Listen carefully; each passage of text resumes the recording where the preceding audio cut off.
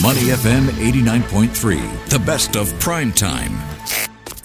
Now, if you're worried about the economy, you are certainly not alone, right? I mean, think about it. How many times have you sat at the dinner table or lunch table talking about your various concerns? Will I lose my job and things like that? Well, demand for certain jobs in Singapore is high and growing, according to leading job portal Indeed. The COVID-19 pandemic has pushed many out of their jobs and forced others to rethink theirs. We're talking about sectors such as hospitality and tourism. These are the areas in which we know there is a manpower shortage. Now, some participated in a wave of job leaving during the pandemic, dubbed the Great Resignation, while others sought to improve work-life balance through what they called quiet quitting. Now, with inflation on everyone's mind and many economists forecasting some degree of recession in the near future, what opportunities can you look out for?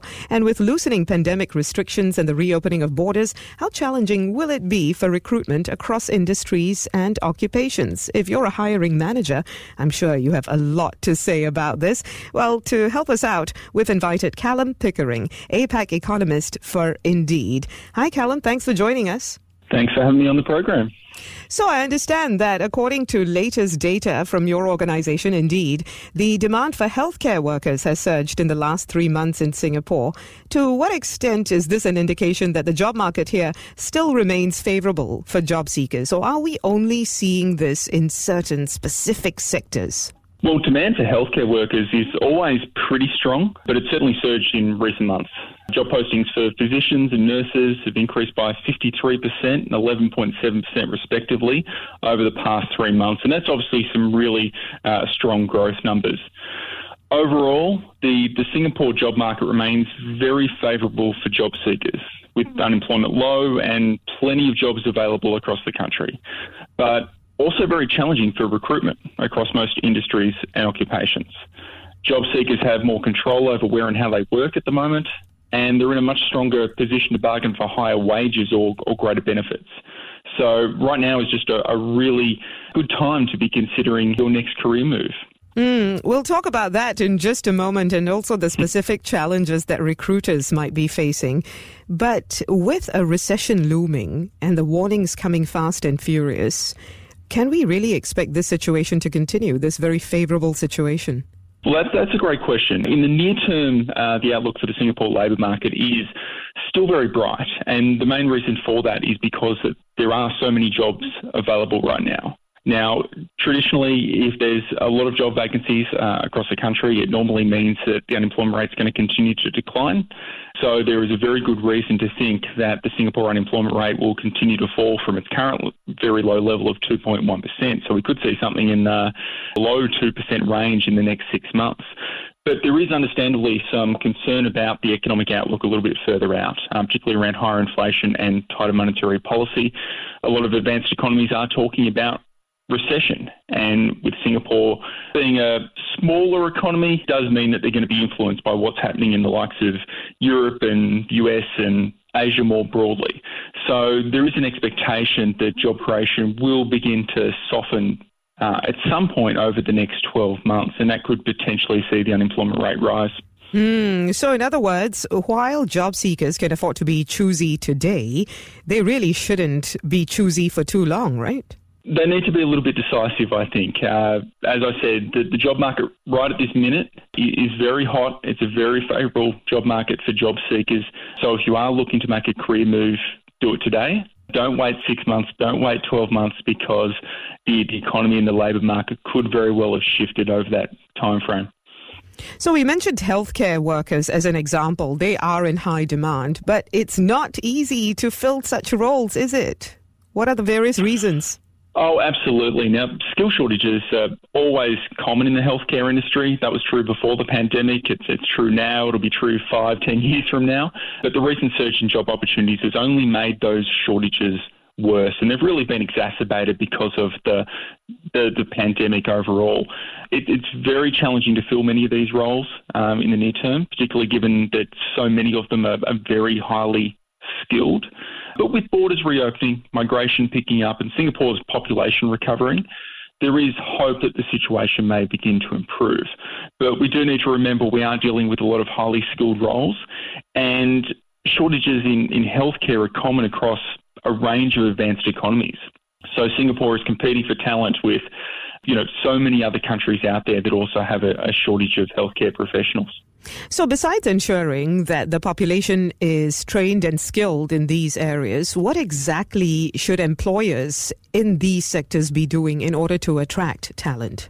Well, one thing is being aggressive with regards to attracting international talent via migration. It's always been a well-worn path in terms of, highly skilled sectors such as healthcare or tech or a range of others. Another thing to do is to look at, look internally and look to train or reskill your existing workforce. So sometimes you can't find the perfect candidate. They're not out there, but you've got people who already work for you who could potentially fill those roles if perhaps they had a little bit of additional training and skill development.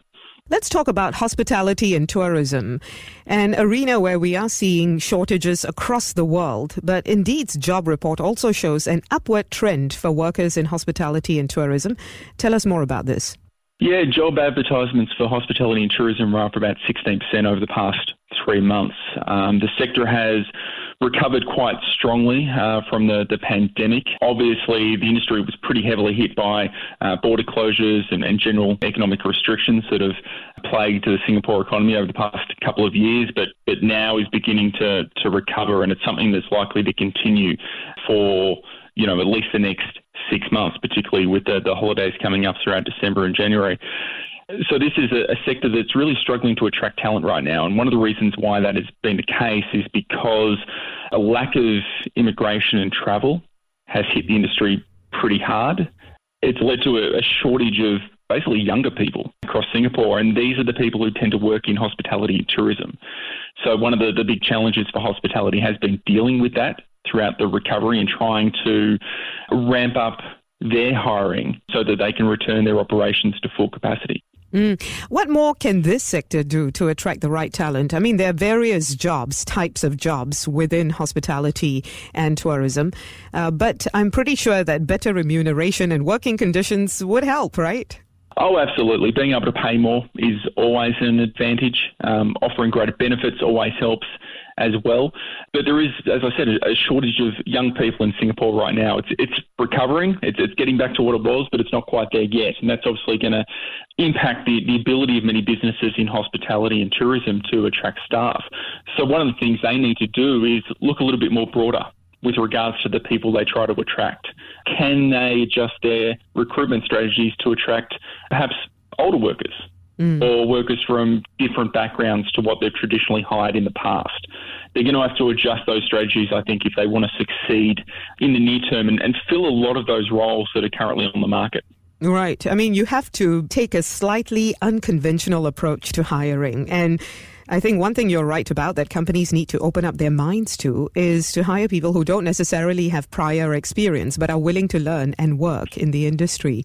Another interesting highlight from your report actually shows that jobs that allow employees to work remotely or work from home have seen a decline. What are you reading from this?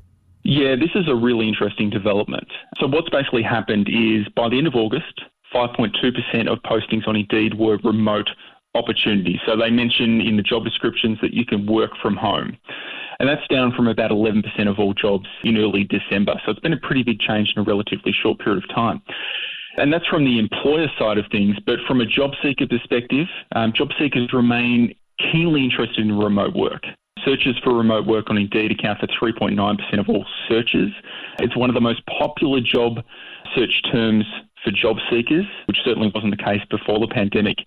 So job seekers still want to work remotely. They still want that flexibility. They might still be concerned about the pandemic and the health implications of going into factories and going into offices.